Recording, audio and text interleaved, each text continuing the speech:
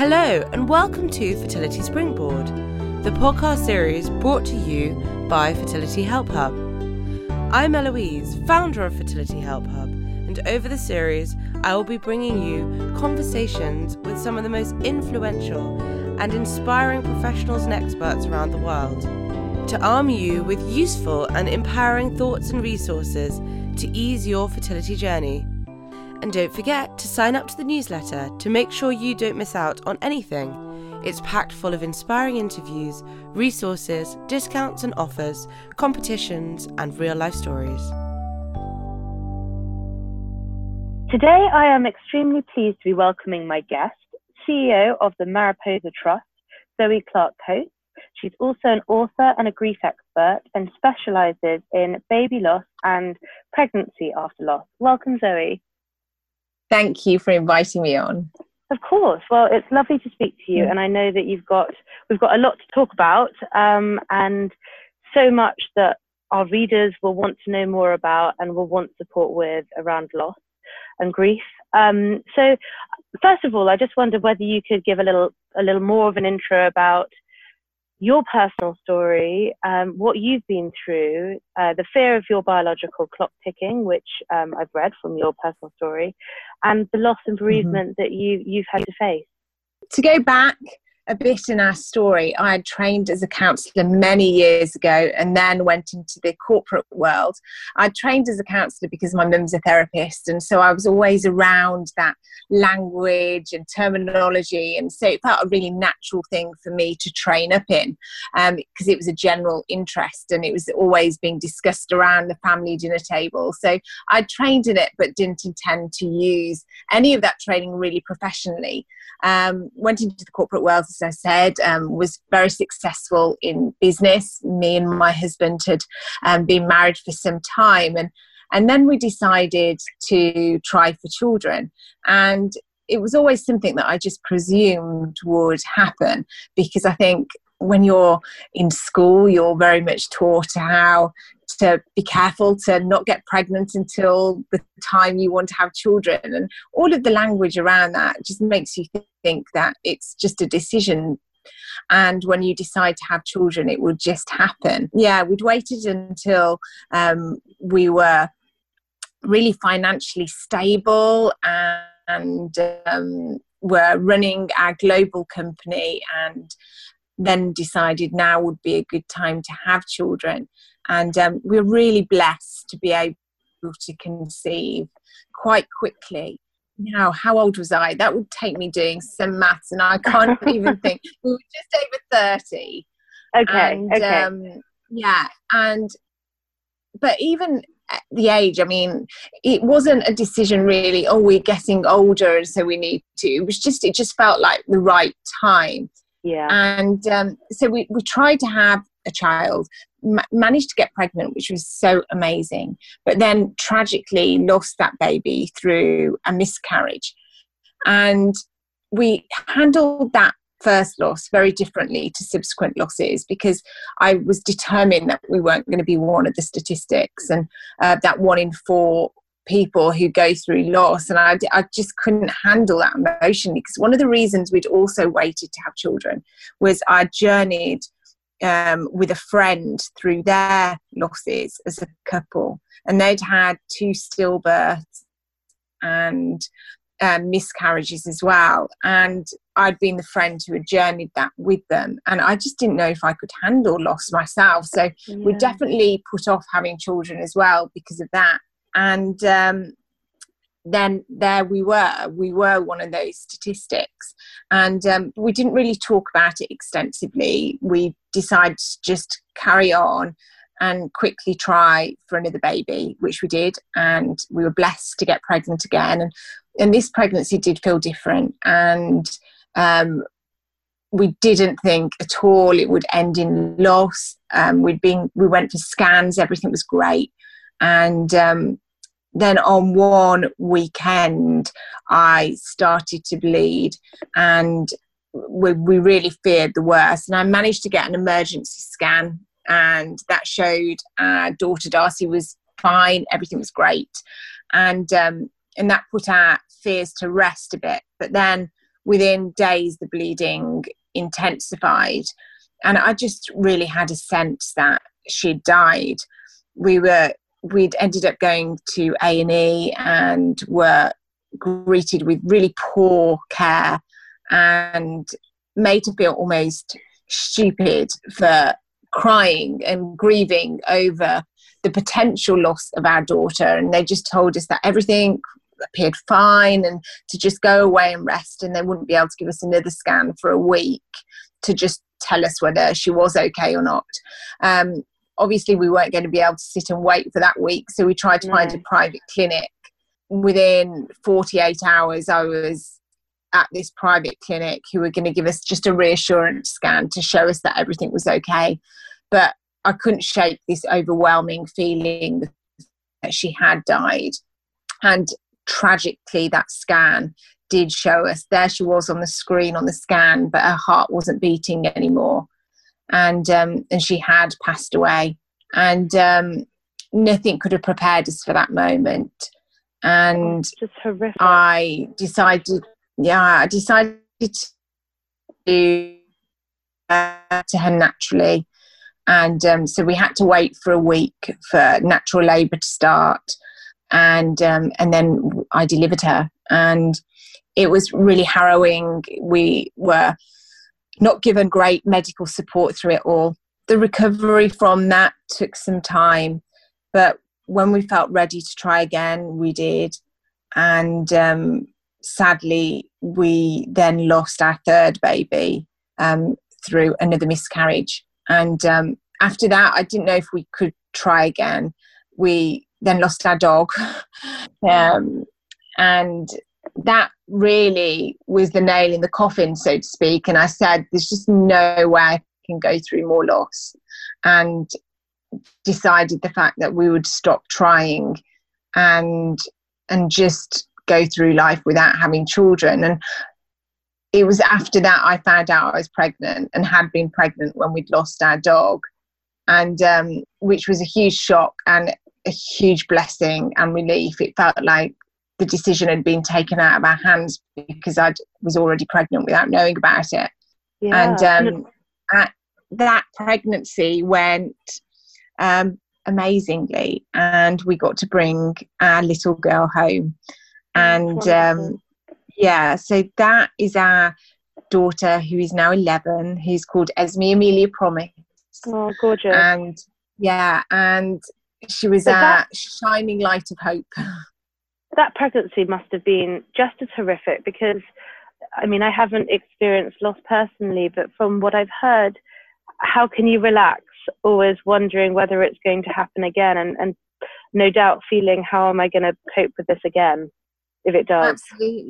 Absolutely. You're constantly waiting for that trap door to open and for you to fall into that abyss of grief and loss yet again. And you don't go for a scan feeling hopeful and joy-filled. You go to every scan feeling scared and nervous and terrified of receiving bad news. And it definitely robs you of all innocence of pregnancy, where you see people who just presume and believe the fact that they're going to bring home a baby from the hospital, but you don't have that.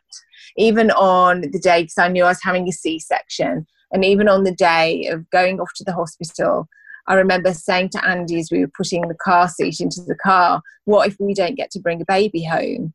And he said, then we'll cope, we'll survive this. And so even in those moments that could be filled with joy and hope, you're constantly trying to prepare yourself emotionally for not having a happy ending. So it's a horrible situation, but we were just so blessed to get to bring Esme home and for her to be healthy and to be well. And we'd actually only planned to have one child, but we quickly decided the fact that we did want more children, and we wanted to have a sibling. And so when she was around 2 years of age, we decided to try again. And naively, we thought our dealings with loss was almost behind us, because we'd brought Esme home, and we thought that whatever had been wrong had obviously been fixed internally, and now everything would be okay.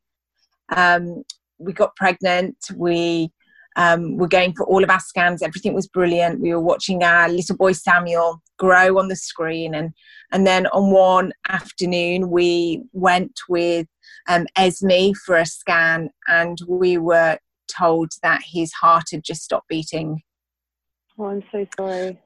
And so yet again, that trapdoor opened and we fell. And it was a different grief. It was, every grief is very different, and I think is exactly the same. And this time we were also grieving for Esme's sibling. We were grieving for her, the fact that she might never have a sibling and that she'd lost her brother. So it was horrible. It was horrific. And once we'd healed as much as we could emotionally, we decided to try again. And the pregnancy was going okay, and we decided to tell the whole family on Christmas Eve that we were expecting, and everyone was thrilled. But within half an hour of telling everyone, I went upstairs, went to the bathroom, and had started bleeding.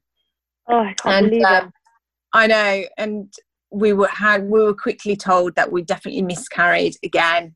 And I said to Andy, the only thing we can do is give Esme a Christmas that she remembers. And so we tried to put as much of our grieving on hold as possible to make sure she had a nice Christmas, but it was really hard and horrendous. But after New Year, I started to get sicker and sicker, and so decided that I needed to go and see a consultant to find out what was wrong with me. And we were quickly told that they'd been wrong and I hadn't miscarried at all. Wow. And I was in fact still pregnant. And then we were told we were having twins. So oh my gosh. We went from being told that we'd definitely lost our baby to suddenly having two babies, and which felt like an utter miracle and was amazing. But I carried on getting sicker and sicker. And eventually that led to me being admitted into hospital with them suspecting something had gone wrong with my liver and my gallbladder. And it resulted in me needing to have surgery. Sadly, prior to that surgery, I lost one of the twins, our daughter Isabella. But one of our children had gone in there. And I ended up having two surgeries within 7 days. And which was challenging, and it was the only way to save the baby's life and my life. And that whole pregnancy was scary and terrifying, and knowing the fact that my life was in the balance as well as our baby's life was in the balance was so utterly terrifying. And we got to very close to the end of the pregnancy, approaching my C-section, and then I developed another condition, obstetric cholestasis, and that resulted in my C-section just being brought forward slightly. Right. And then she was born safely and well. And so that is our journey to having our two little girls, who are now not so little because Bronte is now 8. Oh, wow. Yeah, our journey to having our children. And what a journey that's been. Gosh. Yeah, absolutely. 2 things I wanted to ask you about what you've just said. The first thing is, for the miscarriages and the loss that you've experienced, you mentioned their names and knowing whether they were boys or girls. Is that something that you had found out beforehand, or is that something you wanted to know having lost them? Yeah, I think we always, I think a lot of parents always have an innate knowledge of the gender of their child. And for us, naming all of our children was, I guess that's coming from a background of being trained as a counsellor, in the fact that it's so much better for you while grieving if you can name every child you have lost. And I think every person deserves a name, or whatever gestation they were lost. And so for us, it really helped to give every one of our children names. And they're as much of our family as the children that are with us, and their lives have made just as much of an impact. One of the things with then, when we obviously went on to set up the charity, which I know we'll go on to. But one of the things that we felt was really important was to not actually talk about the gestation of our losses. And that's been very deliberate. And I talk about that in my first book. And it's because when we were looking at setting up the organisation and the charity, so many parents were saying to us that the world almost ranks grief and ranks the people's permission to grieve, and sadly so much of that goes on to gestation, that if your baby or child died at a later gestation, that almost gives people a bigger reason to grieve, more permission to grieve. And we completely disagree with that and feel the fact that everybody has the right to grieve at whatever gestation their losses were. So we made a deliberate decision to never talk about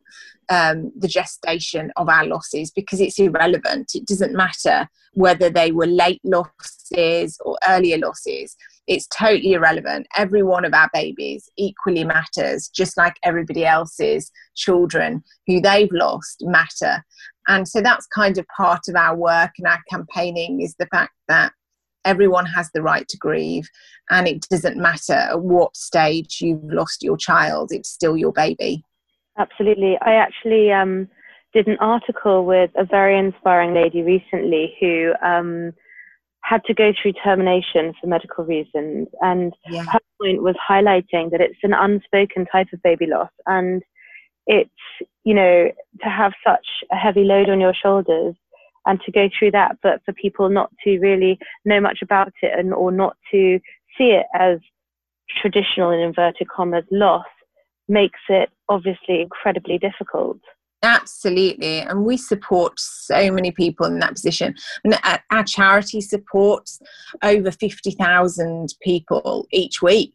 I mean, there's a huge amount of people who are grieving and heartbroken, and a lot of those losses aren't typical losses. Their loss varies so much, from miscarriage to ectopic pregnancy to molar pregnancy, termination because of fetal anomaly, and cot death and neonatal loss and stillbirth. And there's so many different types of loss that you're not even aware of until you enter this world. And I don't know if it's something that everyone should be aware of, because obviously we're aware of the things that most affect us personally. But once you've entered the world, you're suddenly aware of how many different types of loss there are and how little they're actually spoken of, which just accentuates people's loneliness when experiencing them. Absolutely. And I'm sure, well, you're the expert, you would know, but lots of people feel, what did I do wrong? Was it my fault? Which of course isn't the case. And that's probably why you would suggest people seeking help to help people through that roller coaster and the emotions that come with it. Absolutely. And this feeling of did I do something is completely natural, and it's not just there with baby loss, it's often there with other types of loss as well, where people think, is there something I could have done? And it's just our way of our brain trying to hold on to some sort of control. The one thing that happens to you when you go through loss and grief is you feel out of control. Your world feels spinning in every direction. And when you can almost feel responsible or hold on to responsibility, it makes you feel somewhat in control, but also makes you think that you can prevent it in the future. If I'm to blame for this loss, then surely I can prevent this happening again if I get pregnant again. So it's just our brain's way of trying to hold on to things, trying to keep in control.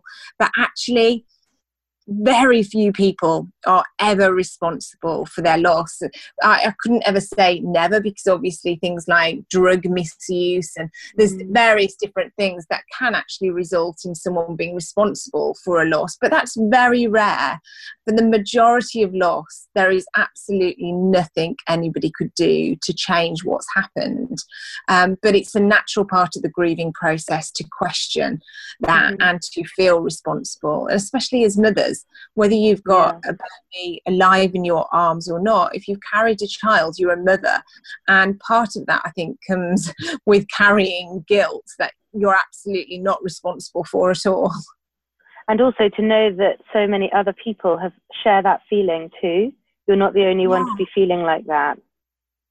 Absolutely. And talking and getting support and getting help is a great way of processing that and releasing that burden and that weight, which it is. It's a real weight on your shoulders when you're thinking, is there anything I could have done if I hadn't gone to work, if I hadn't got stressed, if I hadn't picked up that heavy shopping? All of these things people start to question. But actually, none of them have any part in the loss at all, but it's completely natural to question it and to worry about it, and that's where getting the right support can really help you process that.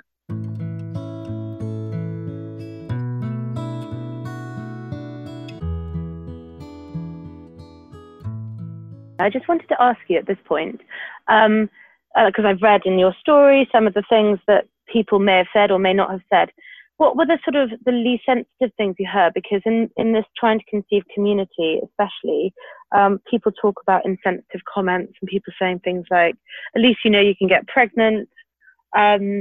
What would be your suggestions for kind of putting those thoughts and those comments to the side and how to respond to that kind of thing? Yeah, well, in my second book, The Baby Loss Guide, I've actually got a whole chapter on this because there is so many things that are said to people who have gone through baby loss and child loss, just like is said to people who are suffering with fertility issues or going through any sort of fertility help. There's thousands of things that are said that are really bad, and I don't think it's possible to prepare yourself for hearing them, because when you're grieving and when you're hurting, any insensitive comments like a knife to a wound. So I don't think you can prepare for them. But I think knowing the fact that they're said to the majority of people in itself can help, that it's not something that's aimed at you personally.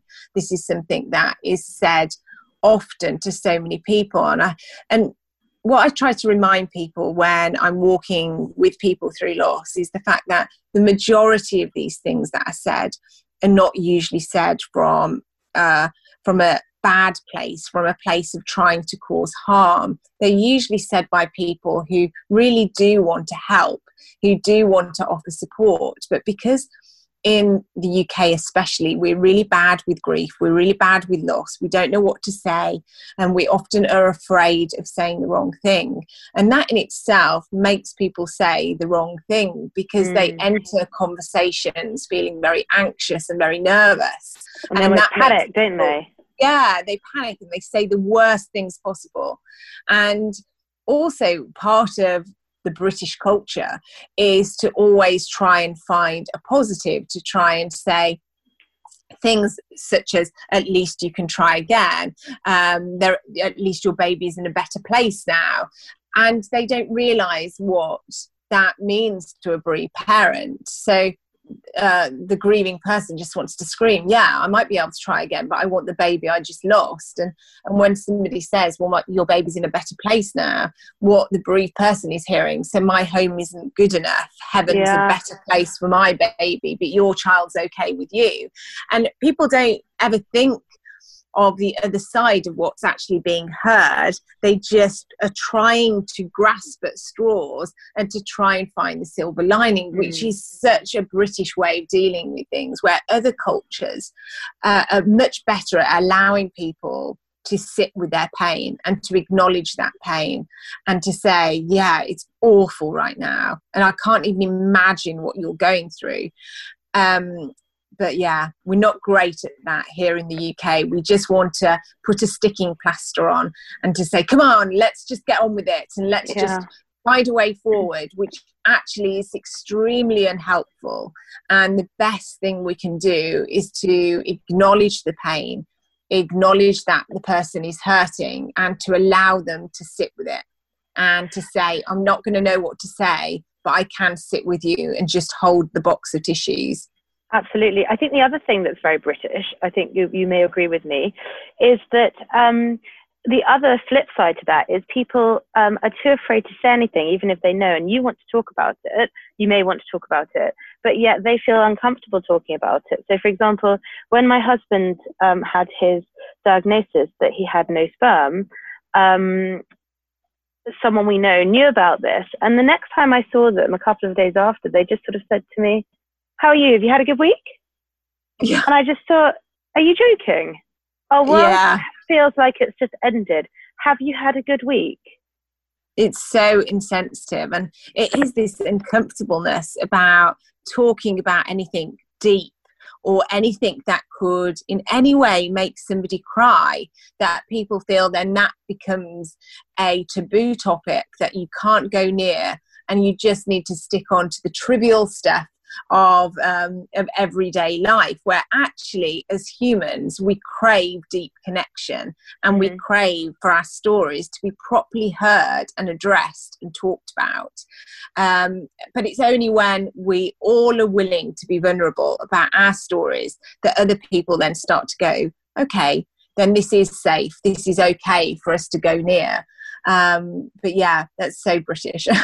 I know. So I'd love to hear, or love for you to tell everyone more about the charity that you set up, the Mariposa Trust, and also sayinggoodbye.org, and the books that you've written too. Yeah, so when Bronte was around 6 months of age, I started to really feel like we needed to do something. So we owned our international global events and marketing and PR company. And I said to Andy, we need to do something now.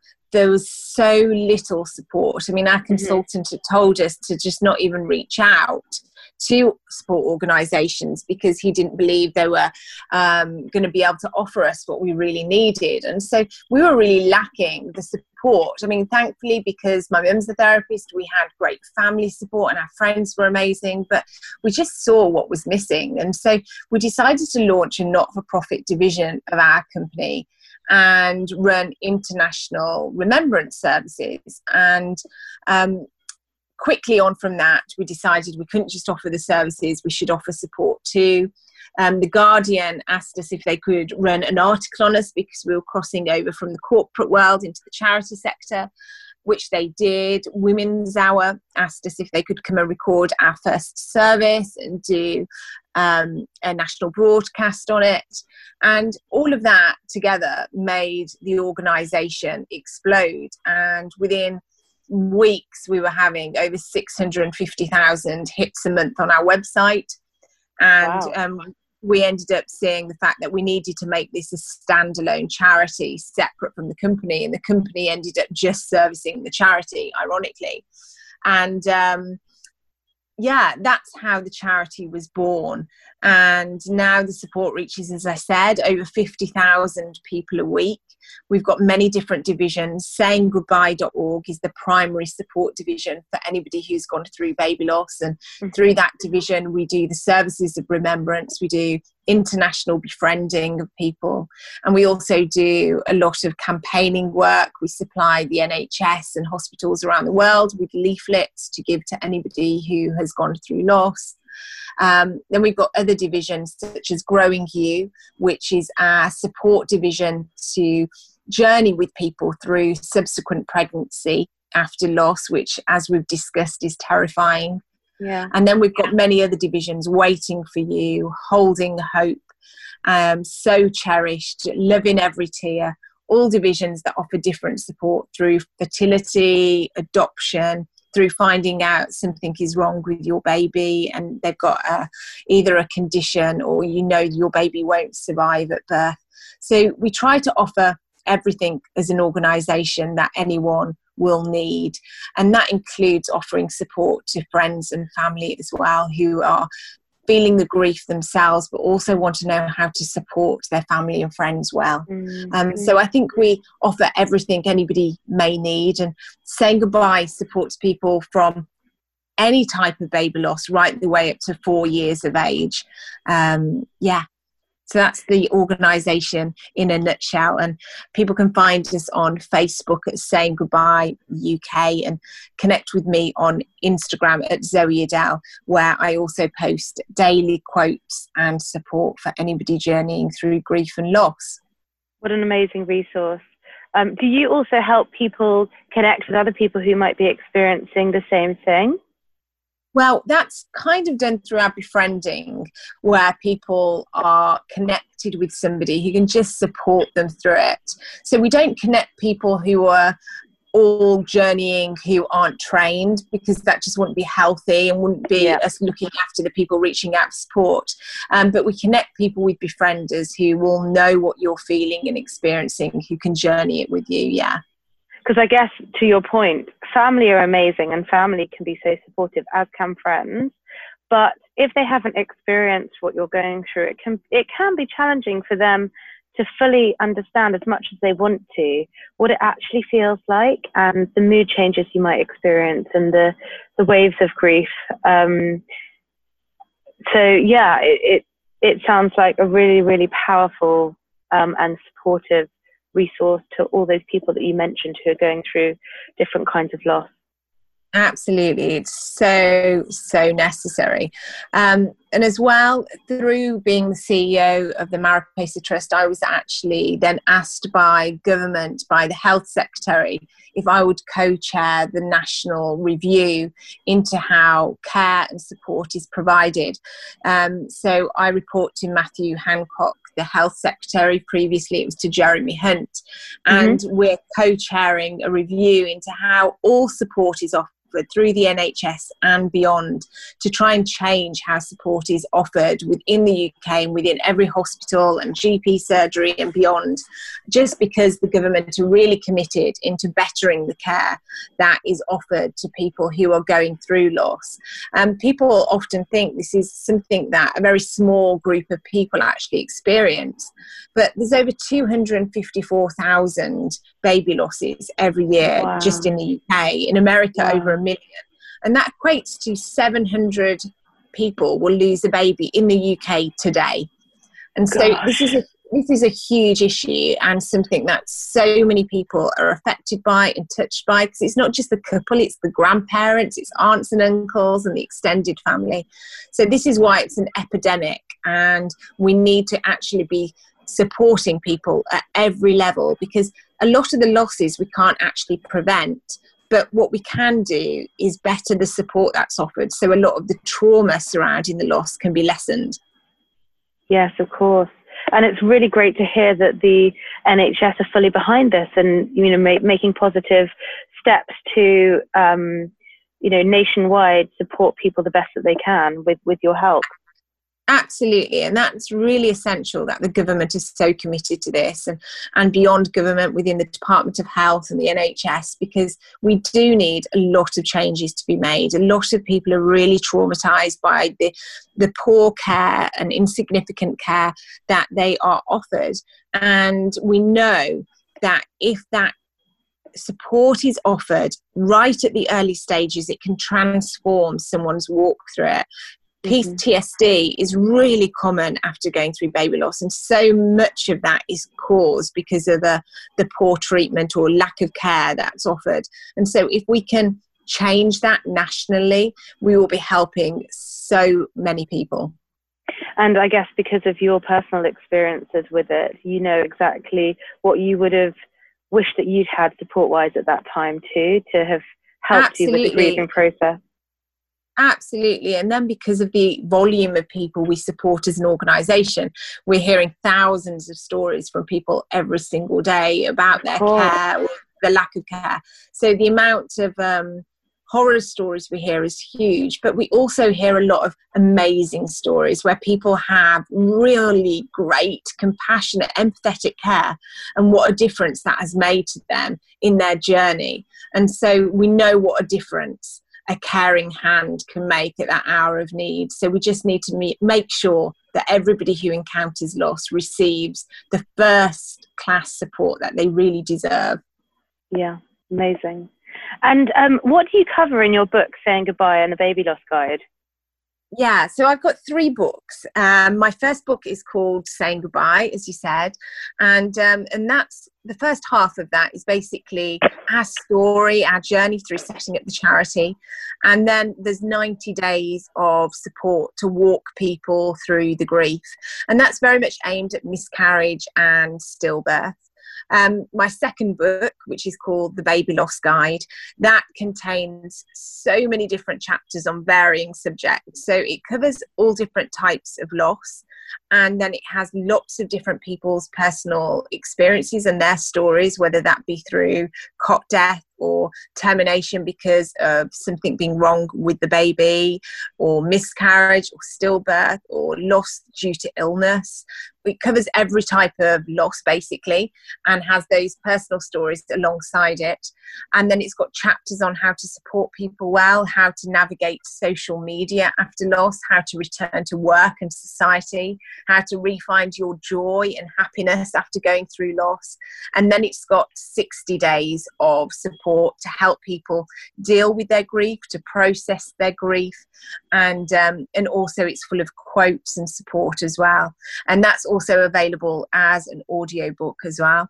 Then my third book, which came out in November, that's called Beyond Goodbye, and that's a general grief book. So for anybody who's gone through any type of loss, whether it be losing a parent or a grandparent or a partner or a sibling. It also covers child loss, but that's just one of the areas that's covered rather than it being a specialist baby and child loss book. I'd always advise people who are wanting that to go for the Baby Loss Guide, but it does cover child loss in Beyond Goodbye as well. And then it has 60 days of support again, like the Baby Loss Guide does, to help people journey through grief and process that, as well as chapters on how to support people well and how to encourage them to find joy again, and to help walk with people as they try to re-enter life after losing somebody they love. Would you, obviously, I would recommend people to take a look and check out those books. But just to finish, are there any suggestions you give or coping strategies for anyone who's faced or facing loss? Every kind of loss that we've discussed, any loss, and also any ways to remain positive throughout such heartbreak? Yeah, well, I think my best tips would always be to keep talking, where you naturally will want to just almost retreat into your own world because the pain and loss is so overwhelming, and because many of us don't have the language to even communicate this depth of pain. And when you don't know how to communicate it, it's much easier to stay silent. But I'd always encourage people to keep trying to talk, because that's how the brain processes trauma and processes grief. And that's one of the best ways to start to heal, is by keeping on sharing, keeping on talking. And that's where it can be really helpful to reach out to a charity, because it can feel like you don't want to keep telling the same things to your friends and family. Mm-hmm. But as a charity, we know the fact that you need to keep repeating your story over and over again, and we'll never get tired of hearing it. And so keep talking, keep communicating, however much you naturally want to shy away from it, and work through guides like in my books, because all of them, every single day, I offer you a practical task to help process the grief and pain, and that can really help you journey through those layers of grief, because grieving is a lifetime thing. It's not something you're ever going to be done doing. No. And things such as life feeling out of control, whether that be through facing a pandemic or the loss of a job, or any of those things, can bring up fresh layers of grief. And so that's why it's something you will journey forever. So never be afraid to keep talking and to keep processing that pain, and reach out for help if you need it.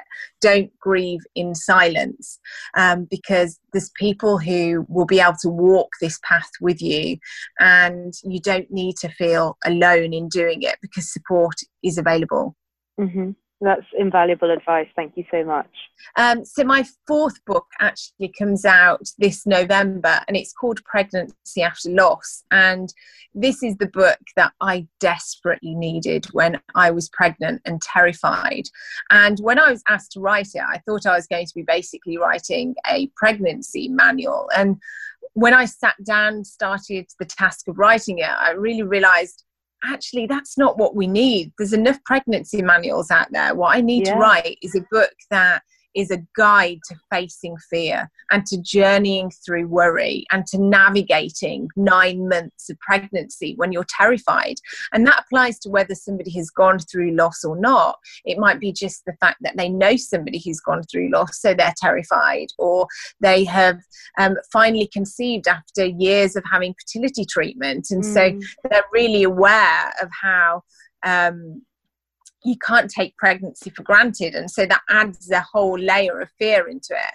And so that's what my next book is. It's a guide to journeying through 9 months of pregnancy when you're scared, when you're uncertain, and whether you're terrified of loss or you're just terrified of what tomorrow might bring because you daily battle with worry and fear. It's a guide to helping you navigate that, and it's full of tools and exercises and daily support for the 40 weeks of pregnancy to help you navigate it and to come out the other side as well and as positive as possible. That's my aim, and that comes out in November, which I'm really excited about. That sounds absolutely amazing, and I'm will definitely be reading that and sharing that. So thank you, Zoe, for telling us more about it. I really appreciate your time today and everything that we've discussed, and thank you for joining the podcast. Thank you for inviting me.